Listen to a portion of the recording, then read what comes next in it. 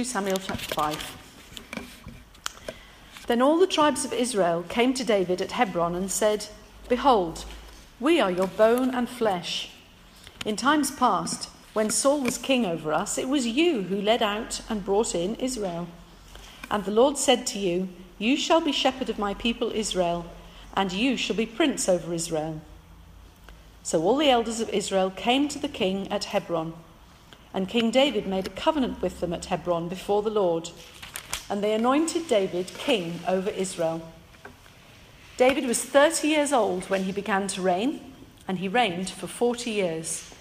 At Hebron he reigned over Judah for 7 years and 6 months, and at Jerusalem he reigned over all Israel and Judah for 33 years. And the king and his men went to Jerusalem against the Jebusites, the inhabitants of the land, who said to David, 'You will not come in here, but the blind and the lame will ward you off,' thinking, 'David cannot come in here.' Nevertheless, David took the stronghold of Zion, that is, the city of David. And David said on that day, 'Whoever would strike the Jebusites, let him get up the water shaft to attack the lame and the blind, who are hated by David's soul.' Therefore it is said, 'The blind and the lame shall not come into the house.' And David lived in the stronghold and called it the city of David. And David built the city all round from the Millo inwards. And David became greater and greater, for the Lord, the God of hosts, was with him. And Hiram, king of Tyre, sent messengers to David, and cedar trees, also carpenters and masons, who built David a house. And David knew that the Lord had established him king over Israel, and that he had exalted his kingdom for the sake of his people Israel. And David took more concubines and wives from Jerusalem after he came from Hebron, and more sons and daughters were born to David, and you can read their names for yourselves. When the Philistines heard that David had been anointed king over Israel, all the Philistines went up to search for David. But David heard of it and went down to the stronghold. Now the Philistines had come and spread out in the valley of Rephaim. And David inquired of the Lord, 'Shall I go up against the Philistines? Will you give them into my hand?' And the Lord said to David, 'Go up, for I will certainly give the Philistines into your hand.' And David came to Baal Perazim, and David defeated them there. And he said, 'The Lord has broken through my enemies before me like a breaking flood.' Therefore the name of that place is called Baal Perazim. And the Philistines left their idols there, and David and his men carried them away. And the Philistines came up yet again and spread out in the valley of Rephaim. And when David inquired of the Lord, he said, 'You shall not go up. Go round to their rear and come against them opposite the balsam trees. And when you hear the sound of marching in the tops of the balsam trees, then rouse yourself, for then the Lord has gone out before you to strike down the army of the Philistines.'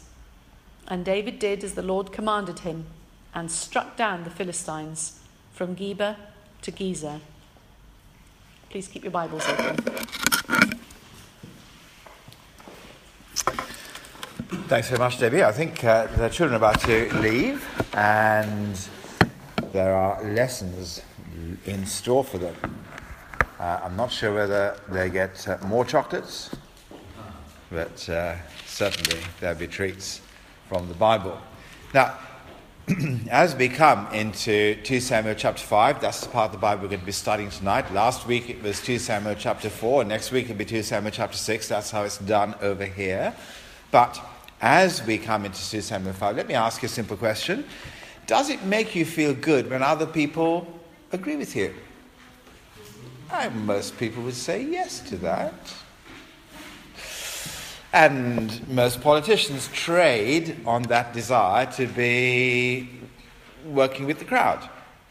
So when they've got a disagreement between political parties, they don't say, "We think they're wrong for these 3 very good reasons."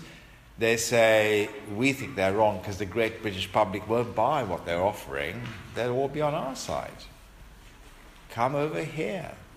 It's where the majority is." So when it comes to working out whether you're going to stay in Europe or not, I wonder whether lots of people are going to be influenced if there's one big group of people that say one thing, and if, say, all the political parties say this should happen or that should happen, it's going to be hard for us, isn't it, to think, well, we don't want to be left on the outside. We want to be in the mainstream. Generally, people work like that. We follow the crowd, which makes it really hard when it comes to thinking about Jesus, because not everybody is on his side. And therefore, if we're crowd pleasers, well, there's going to be a big divide on what people think about how much honor we should give him, whether we should treat him as God's king and therefore our personal leader, because he is. And that bit of the Bible we've just read is really helpful for us, because David is God's king. He's anointed, his Messiah, if you like, in the Old Testament, which is helping us to understand what it'd be like with Jesus, who is God's king, his Messiah, in the New Testament. So one is getting us ready to meet the other. David and the nation of Israel is a small version of God's kingdom on earth at that time. The larger version would come when Jesus arrived, and the full and final version is when he comes back.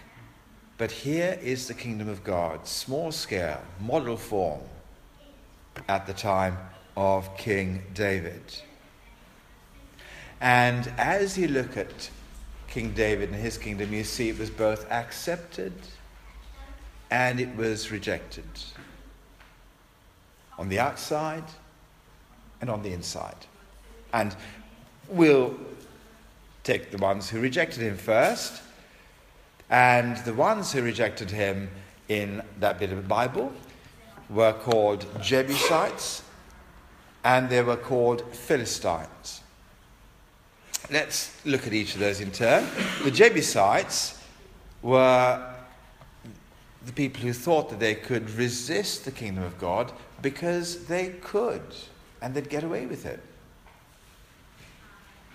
And you've got to remember that God had told his people at that time that that whole country was going to belong to them, every bit of it. Now, we might say God shouldn't go around saying things like that, promising a whole country to his people when there are other people living there at the time.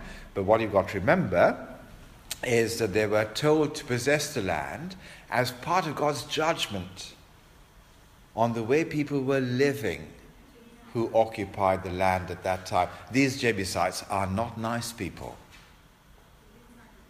But at the same time, God's people aren't all that great either. Because the fact that the Jebusites were still there tells you that they hadn't actually obeyed God in possessing the whole land.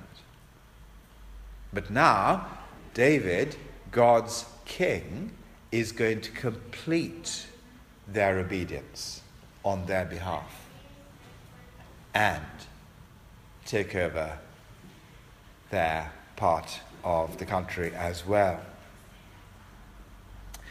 And if you look at these Jebusites closely, you can see just how cocky they are in verse 6. Hear what they're saying? You will not come in here, but the blind and the lame will ward you off, thinking David cannot come in here. You see how confident they are? They say, we don't need to get the army out the barracks. All we just need to do is to get the lame and the blind out of the hospitals. They'll be enough to see you off. Now, I take it that they're confident because in the past, they've been able to see off any previous attempt to evict them from their bit of the country. And they think it'll just happen again. But they haven't met God's king before. And when the king of God comes against this resistance, we're not quite sure how it happens. It seems like in verse 8 that he gets control over their water supply. But all we know from verse 7 is it doesn't take long, and he wins. So in verse 7 it says that nevertheless David took the stronghold of Zion, that is the city of David. Whoops, I think I might just have gone and spoilt your Christmas for you. Because at Christmas time you sing that carol, don't you? Once in royal David's city, and everybody is singing about Bethlehem, where there was a lowly cattle shed. Yeah? Well, the royal city was never Bethlehem, it was Jerusalem. That was David's city, that was his royal city. Yeah, the kings were born in Bethlehem, that's true, but the royal city was Jerusalem. That's what we're going to see when David takes the stronghold of Zion, that is the city of David. And incidentally, I know from verse 8 it seems like David seems to hate lame and blind people, which might put you off him a bit, but don't let it, because he's not literally hating lame and blind people. If you just turn on a couple of pages, chapter 9, you see that he's really, really kind to a very lame bloke called Mephibosheth, who he eats with all the time. So now he's not got anything against disability. No, the lame and blind in this case are David's mocking nickname of all these Jebusites who thought they could stop him. And so he says, no, they're not going to be part of Jerusalem anymore. They're not going to come in the temple. None of these Jebusites who opposed me will be around again. So the main point is to realize it's really hopeless to think that we can resist God's king just because in the past we might have had some success doing that and got away with it, but when God's king comes, it just doesn't work. And I wonder if actually that might be just a little bit of a caution, because the trap that God's people can fall into, people who go to church, for example, the trap that we can fall into is to say, well, actually we are within the kingdom of God, we are within the boundaries of Israel, if you like, in that sense. We are part of God's church, but we don't want to live under the rule of God's king. And when that happens, we are a lame and blind Jebusite to think like that. And in the end, the place of opposition becomes a place of rule. That opposition is completely destroyed. But the place of rule becomes a wonderful place of blessing, because you can see how David does his extension work. He builds the city greater and more magnificent, fills it with his glory. And what that Jerusalem is there in the Bible to show us is a flash-forward view of the New Jerusalem, which is the Bible's word for heaven. How the king turns that place of rule into a place of blessing and extends it and enhances it and makes it the city of God's king, Jesus, in the future. So that's one group, the Jebusites. They opposed God because they thought they could, and they get away with it, and didn't. The other group that opposed David in the story are the people who thought that they should oppose him. They are the Philistines. They were the traditional enemies of God's people, and they had dominated God's people, and they didn't want a strong king leading a prosperous and favored nation.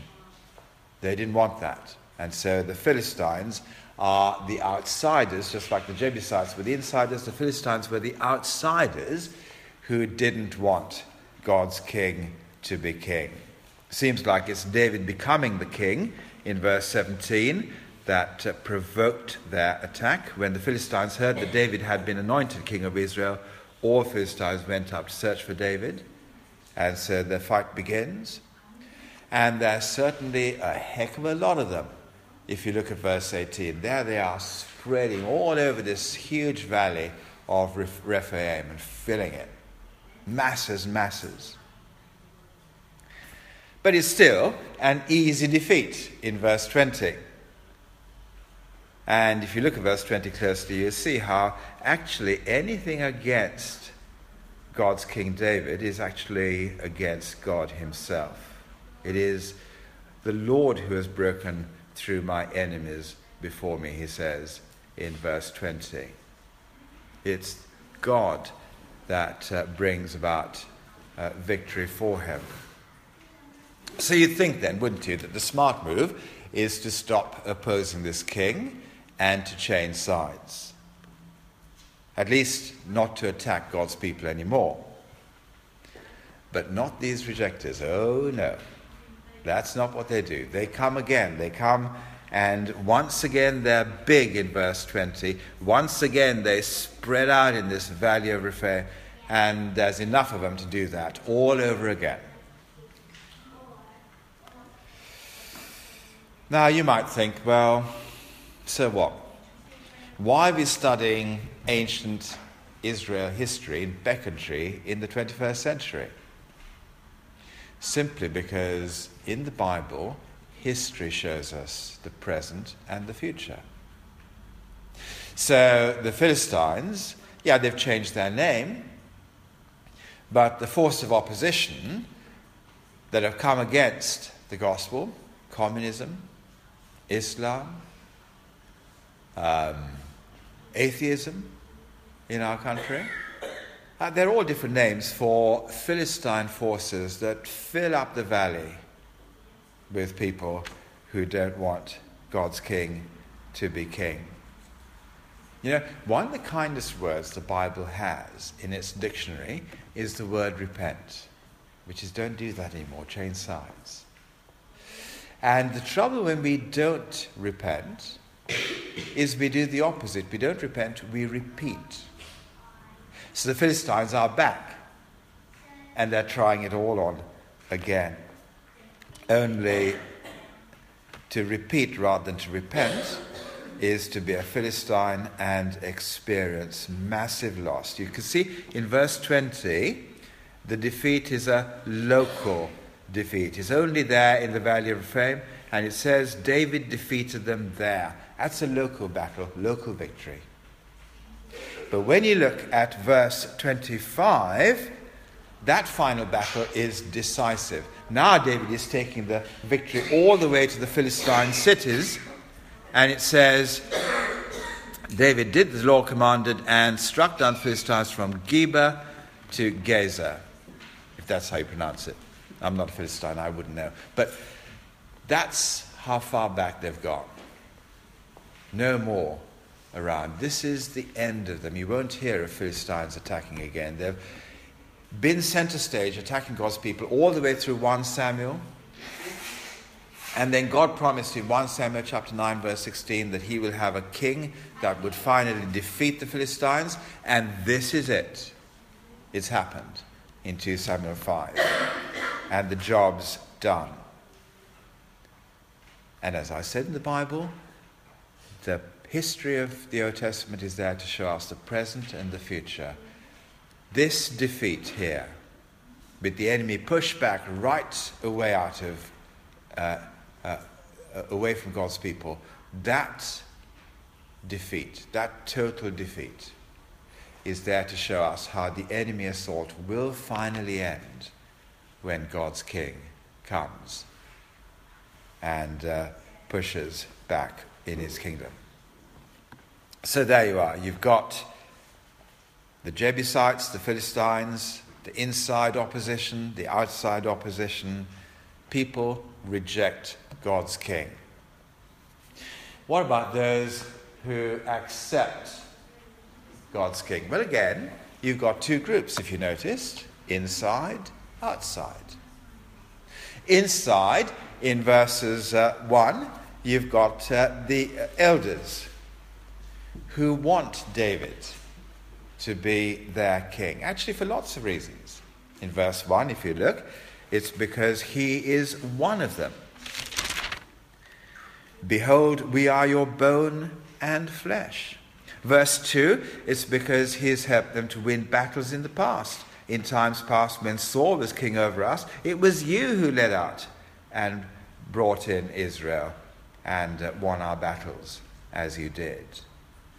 But the most important thing, they wanted him to be king because they believed what was promised. At the end of verse 2, they know what God has promised them. You shall be king.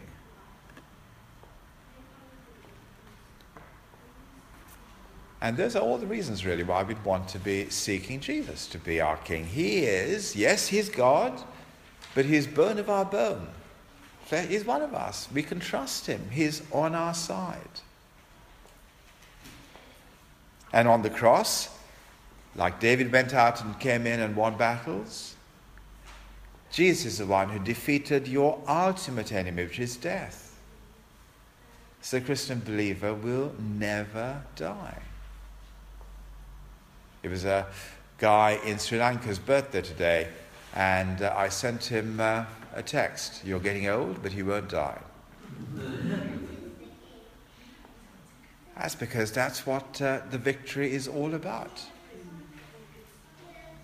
And mainly, wonderfully, the Bible tells us that Jesus is God's future king that will run his world.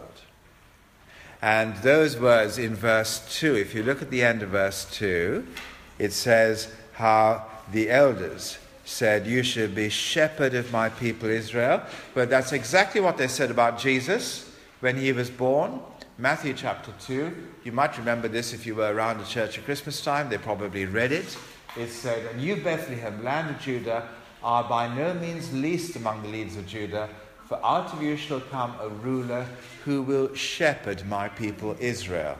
Just like it was said David would do in verse 2. And it's a wonderful thing when they want Jesus to be king, when David to be king in verse 3, that he makes a covenant with them that he would be their king. Wonderful thing when God as king covenants to be your king. They're the insiders. They wanted this person to be king because they believed what was promised about his future.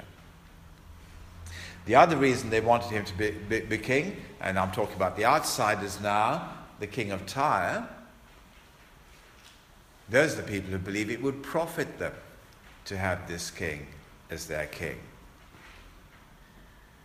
And he's happy, isn't he, the king of Tyre, to honor David as king in verse 11. Doesn't say exactly why, but he had good reasons, because the Philistines wouldn't have been his friends, and certainly there were brilliant trade routes in Israel that David was running at that time.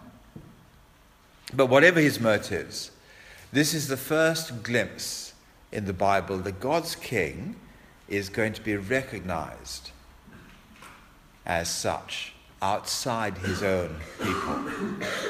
These are the outsiders that are beginning to see there's something brilliant going on here.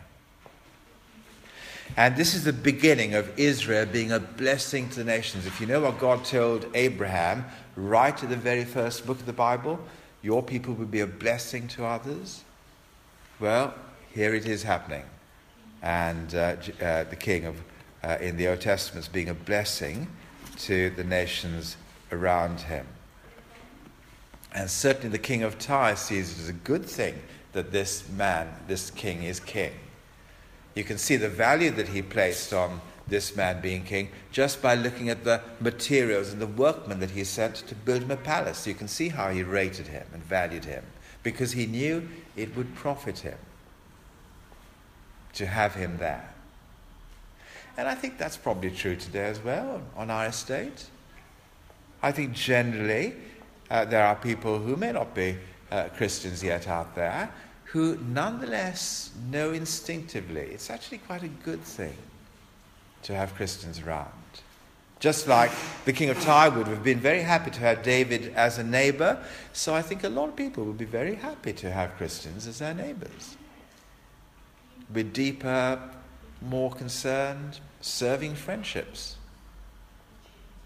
in the way that they operate. They sense kindness. And they know it's attractive.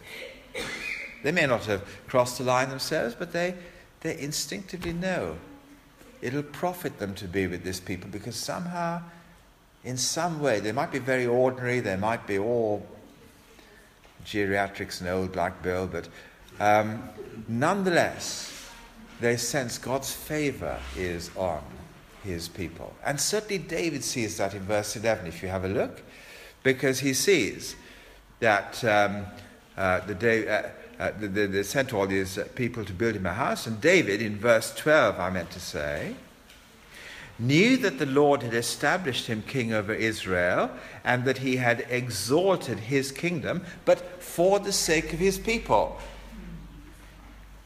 Here is a God who only raised up his king in order to favor his own people. That was true of David. It's true of Jesus. When Jesus started his work, God, you could say, exalted him because he enabled Jesus to do lots of miracles for the sake of his people. Exalted him for the sake of his people. At the end of his life, Jesus has a resurrection. Why? To make you feel better? No, because the resurrection of God's people means so much to God. It is astonishing that there is a God like this. And that actually when he resurrected Jesus from the dead, he had his eye on you. It's what he wants for you. He exalts his king for the sake of his people. So, no wonder he is to be a king that is accepted, believing the promise of this king and his future, and believing what profit comes.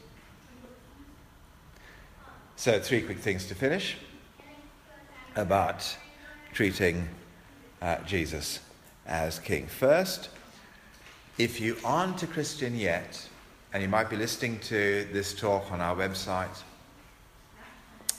don't follow the crowd, follow the king. I know the elders of Israel were a small group of people, not that many, but they had all the right reasons.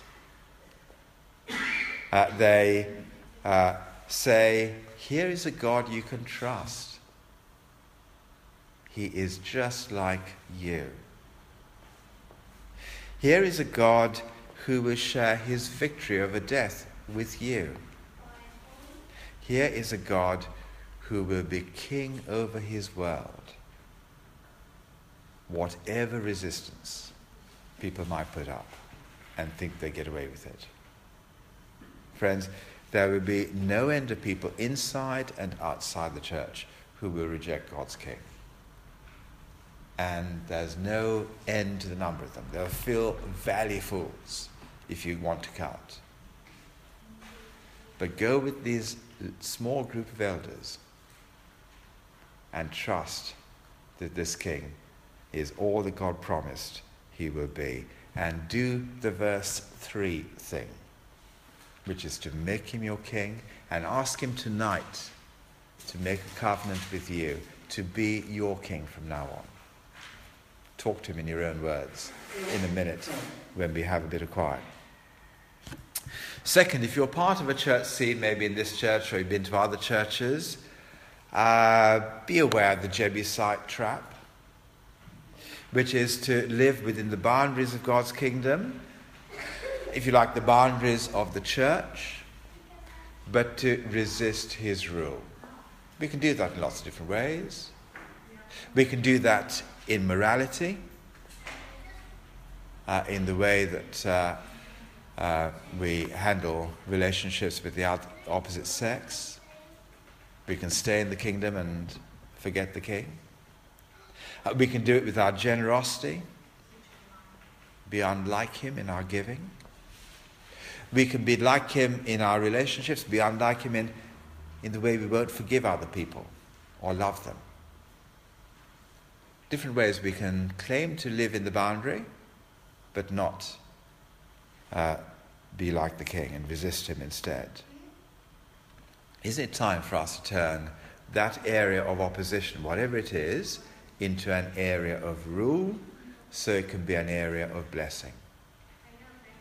where God can enlarge life and bring his blessing to it. Don't be lame and blind. In other words, don't be short-sighted when it comes to not treating this king as your king. And thirdly, genuine believers. Don't lose heart when you face opposition. Don't fear the crowd, I should say. Typo. Don't fear the crowd. Long for the king. I know we keep saying this, don't we? It's old encouragement.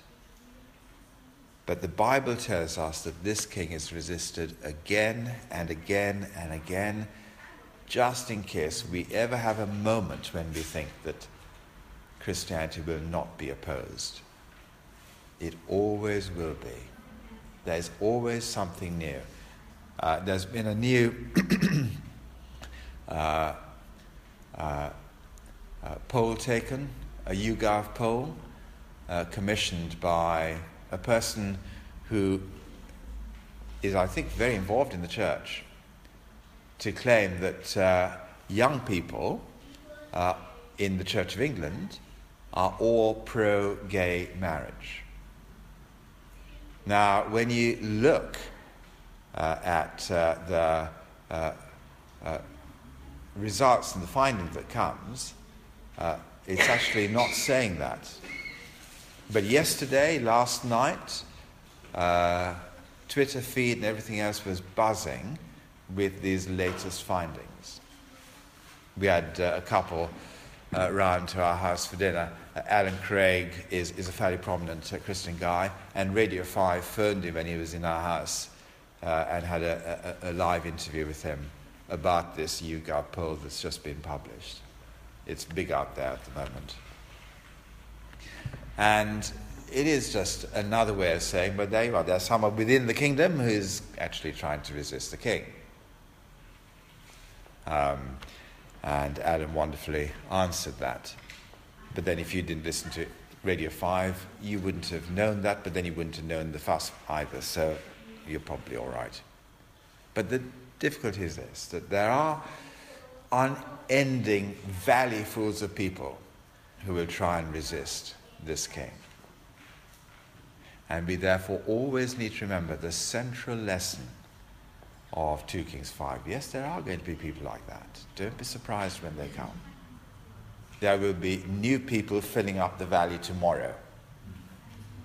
There'll be local victories. So, for example, Communist China, they had a good go at trying to exterminate Christians. And Mao Zedong, well, I'm afraid he's not there anymore, and his brand of communism isn't there anymore, but it seems like Christians have filled the valley of China instead. Large numbers of them.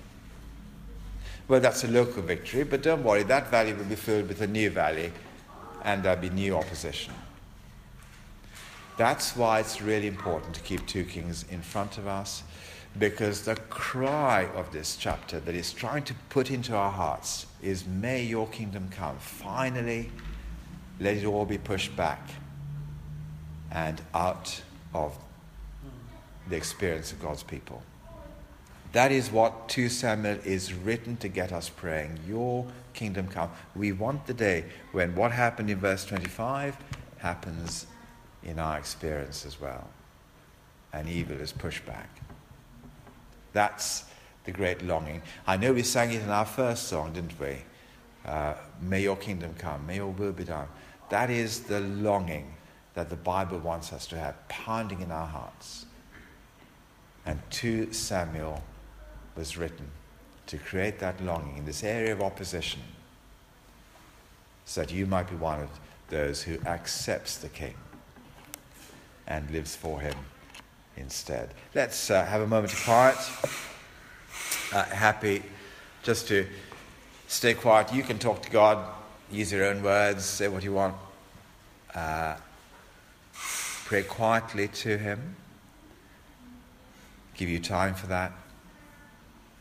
And then I'll pray and take questions afterwards.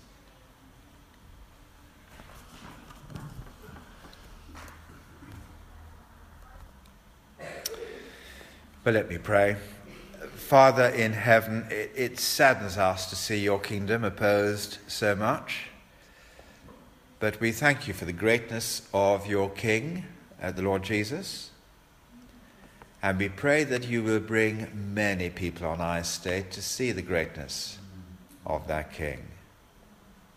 And keep us longing for his future kingdom. In his name we pray. Amen.